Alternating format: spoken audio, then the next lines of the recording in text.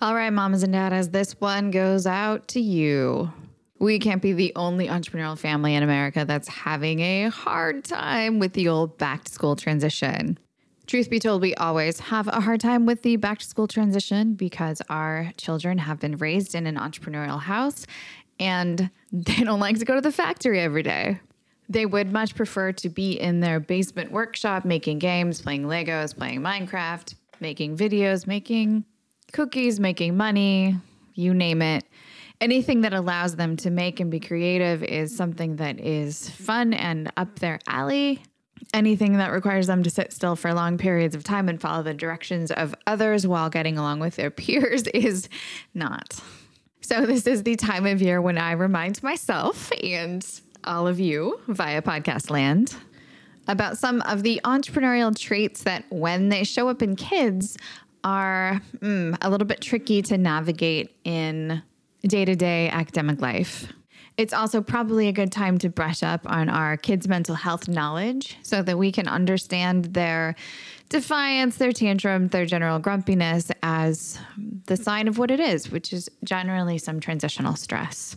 So today's podcast is all about the theme of transitions and kids.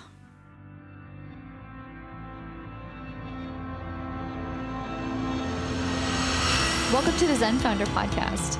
This is a place where we have conversations about mental health and entrepreneurship. We have a pretty broad conceptualization of what mental health means. Sometimes depression, anxiety, sometimes relationships or physical health. The goal here is to bring some calm into the crazy roller coaster of ups and downs that is life for many entrepreneurs. I'm your host. I'm Dr. Sherry Walling. I'm a clinical psychologist and an entrepreneur, married to an entrepreneur, live in the world of entrepreneurs, and I'm so pleased that you have joined us for this conversation. Truth be told, school has probably been one of the hardest parts of parenting for Rob and I. Of the kiddos that we're raising, 2 very much do not like school. 1 tolerates it. All of them probably prefer the level of flexibility, freedom, and creativity that they have hanging around our house.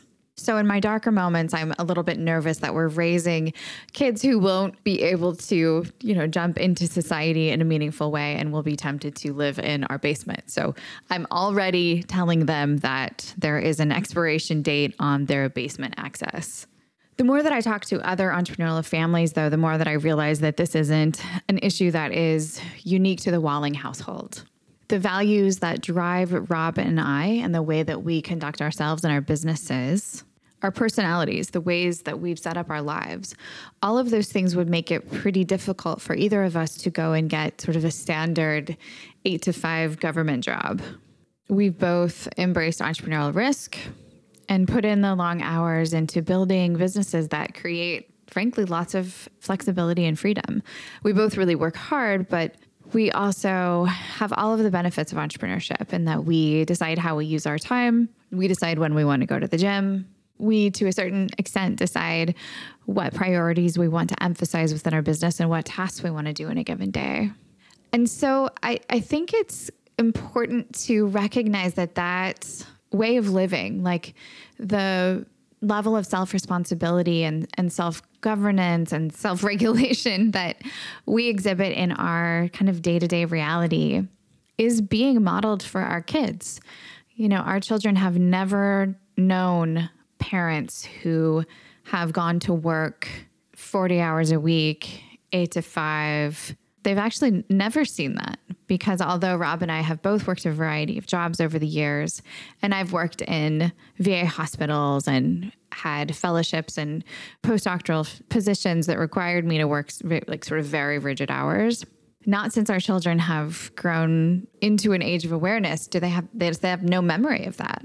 So that's one of the school challenges, is that they sort of see this way of living modeled at home, and then they go to school and they don't have the same level of flexibility. Attendance is required. It is pretty rigid. People tell you what to do. There's not a lot of flexibility or flow in terms of how you organize yourself if you are a middle school or high school student. And believe me, I know there are lots of different educational options. Our kids have been in homeschool, they've been in Montessori, they've been in charter schools, they've been in private schools. We've kind of gone through the rigmarole. Did I mention that school has been a little bit of a challenge for us? But for a variety of reasons, we are in a place right now where the kids are in kind of traditional public school. And it's rough. The schedule itself is rough. The getting up, the going, the being there all day, every day. It's not what any of them would prefer. And it's really, I don't think, super in line with what's reasonable from a child development perspective. I think that children's mental and physical health is better when they have a lot more flexibility. And certainly they have a lot more movement. One of the big challenges with school as it exists in America today is it's just a lot of sitting. There's some movement at recess. There's some movement at lunch. PE is kind of touch and go in terms of how much actual movement happens. And frankly, that's just not good for bodies. It's just not good for brains, and it's pretty terrible for mental health. So the experience of school can feel kind of like a slog of trying to just override your body's desire to move and your mind's desire to curiously explore something that piques your interest. Thankfully, our kids are in schools that have pretty excellent culture around social and emotional development. So they're getting a lot of training and support in self-regulation so that they can better manage those impulses to get distracted or to get up and move. And they're getting lots of coaching and help around how to be part of a community and how to build age-appropriate friendships and be part of a learning experience, a learning classroom. They have wonderful adults around them who are pouring into them and who are committed to them being calm and stable and happy and relatively well-adjusted. So while I think there's a lot of challenge with school, I'm not at all opposed to school. Obviously, my kids are going to school. But I'm especially empathetic to the contrast between, as I said, our lives and theirs. And I'm also especially empathetic to the fact that a lot of the things that we really reinforce and celebrate and try to cultivate in our family life are not necessarily as celebrated and cultivated in the school situation. So they are getting some mixed messages, or at least an emphasis on one way of being at home and then a different emphasis when they go to school. So specifically, I think some of those points of friction come into play when we talk about being a problem solver or a non-linear thinker, when we talk about trying to be creative and to think about innovative solutions to problems that you observe. Those are things that we praise and pursue at home. And while they certainly are valued in some times and place within the school day, innovative thinking is not usually sort of top of the list for your sixth grade math teacher. So I think a lot of entrepreneurial families where one or both parent is running and growing a business can experience a little bit of this disjointed, sometimes all the way to whiplash, where kids are really seeing a couple different sets of values embodied in their school life versus in their home life. And the best strategy that I have for that is really to make it an open conversation and to affirm that one way of being at home does feel really different than the way or the things that are asked of you, the things that are emphasized at school. Naming the differences, allowing kids to be self-reflective enough to notice that it feels a little odd and giving them language to help describe what they're feeling. That kind of conversation also helps with some metacognition. It helps kids recognize the ability to think about how they're thinking, to know that they use maybe one set of skills at school and one at home. Despite maybe sounding a little bit grumpy in this podcast, I am really careful, both Rob and I are really careful not to disparage or to say anything negative about the school experience to our kids because of who they are and the challenges that they face, the growth areas that they are encountering in their lives at this point right now. We believe that this school situation is the best option for them at this point. And so we're their cheerleaders. We're the people who are helping them learn what they need to be successful and to round out maybe some of those entrepreneurial instincts with the specialized learning that they, have access to in high school science and the community and social benefits of being part of a learning environment. So it's important for us, even though sometimes we're not fully on board with everything that happens at school or the way that schools are run, it's still really important for us to really model for our children what it's like to have a great attitude and to jump in and do things and operate within the system without getting a chip on your shoulders or feeling like resentful and angry that you don't have the flexibility and creativity that you would ideally like to have. The other thing that makes the school transition time a little bit rough around our house is that it is pretty stressful for our family.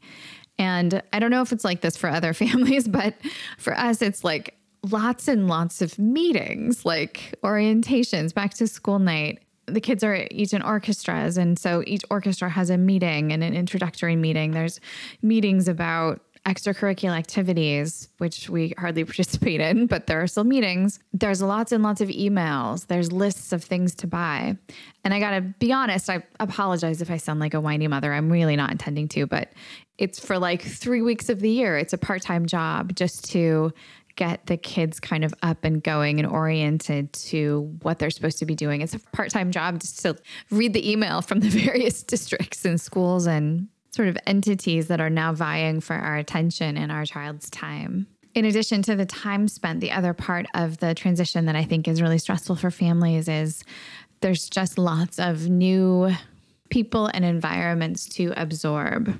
And particularly for one of our kids who is on the autism spectrum, all of that novelty, all of the newness, the new classrooms, the ways that things are organized, each new face, it takes a lot of mental load for him to process that. And I think to some extent, even neurotypical children, even neurotypical humans are exerting a lot of effort to cognitively orient themselves to a new schedule, a new set of people, a new set of classes, etc. So the first few weeks of school are an exercise in really managing very exhausted children and to some extent exhausted grown-ups who are kind of trying to pull their weight with all of the administrative tasks of school.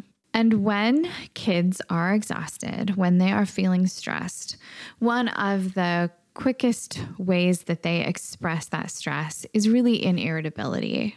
Irritability is kind of the frontline mental strain expression for children in mid-childhood up through adolescence. Depression often looks like irritability. Angst looks like irritability. Just worry, not sleeping well, of course, leads to irritability. And irritability is not so fun, and it can create a lot of conflict within families, especially if parents are misinterpreting it as defiance or as misbehavior. Especially when children, but all people, feel out of control, feel like choice and volition is being taken from them, they compensate by that by sort of overexerting control over areas where they have some choice. So observing irritable, kind of demanding, extra rigid behavior in kids around this transition is really normal. It's a way that kids express distress in relation to a pretty significant transition. So if your peaceful summary household feels like it's imploding with the beginning of school, and of course, I'm not even talking about masks and COVID rates and any of that conversation, just getting to school alone and shifting from one phase of the seasonal year into another phase can be really, really rough. Take heart, don't be discouraged. I recommend rolling back as many expectations as you can during these first 3 to 4 weeks of school, maybe starting from the week before school starts to the 3 weeks after it starts. And that for us means kids do a few less chores. Maybe we're a little bit more lenient about some of their other expectations like music practice. There's a few extra evenings spent watching movies all piled up and cuddling together. Maybe extra phone calls and connections with friends from school so that those relationships can feel like a grounding kind of transitional way to go from home life to school life. And then, of course, these very open conversations about like, wow, your brain must be working so hard to get used to all these new kids in your class and get used to what this school feels like and get used to a new teacher. My goodness, your brain's working and doing a lot.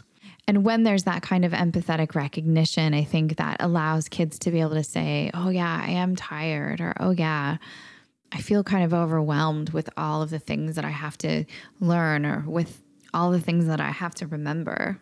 Helping kids to name and describe their experience is really important so that they feel like they have language to give to those internal states that do feel a little bit disrupted or overwhelmed. No matter what your particular family school situation is, I think it's important for us all to remember that being a kid is really hard. There are lots of feelings and thoughts circulating in those minds and bodies.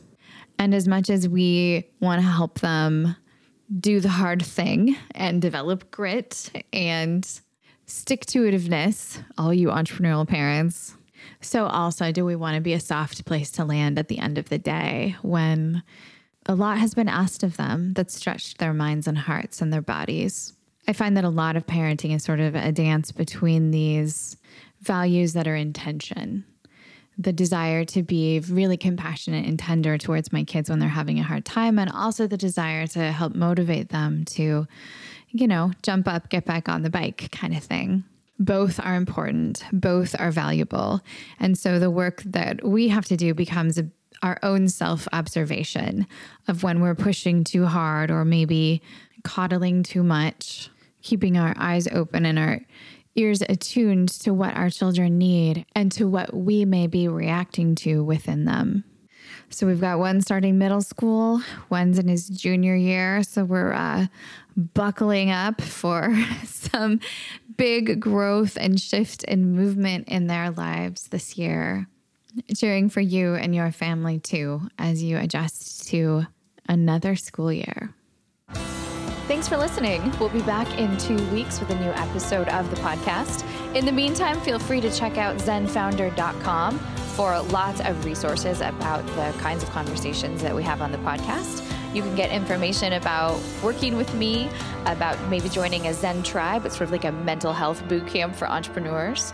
We also have lots of content on our blog, links to resources in our courses and books for sale. So check us out there, and we hope to provide anything and everything that you might need to make the entrepreneurial life a little bit easier.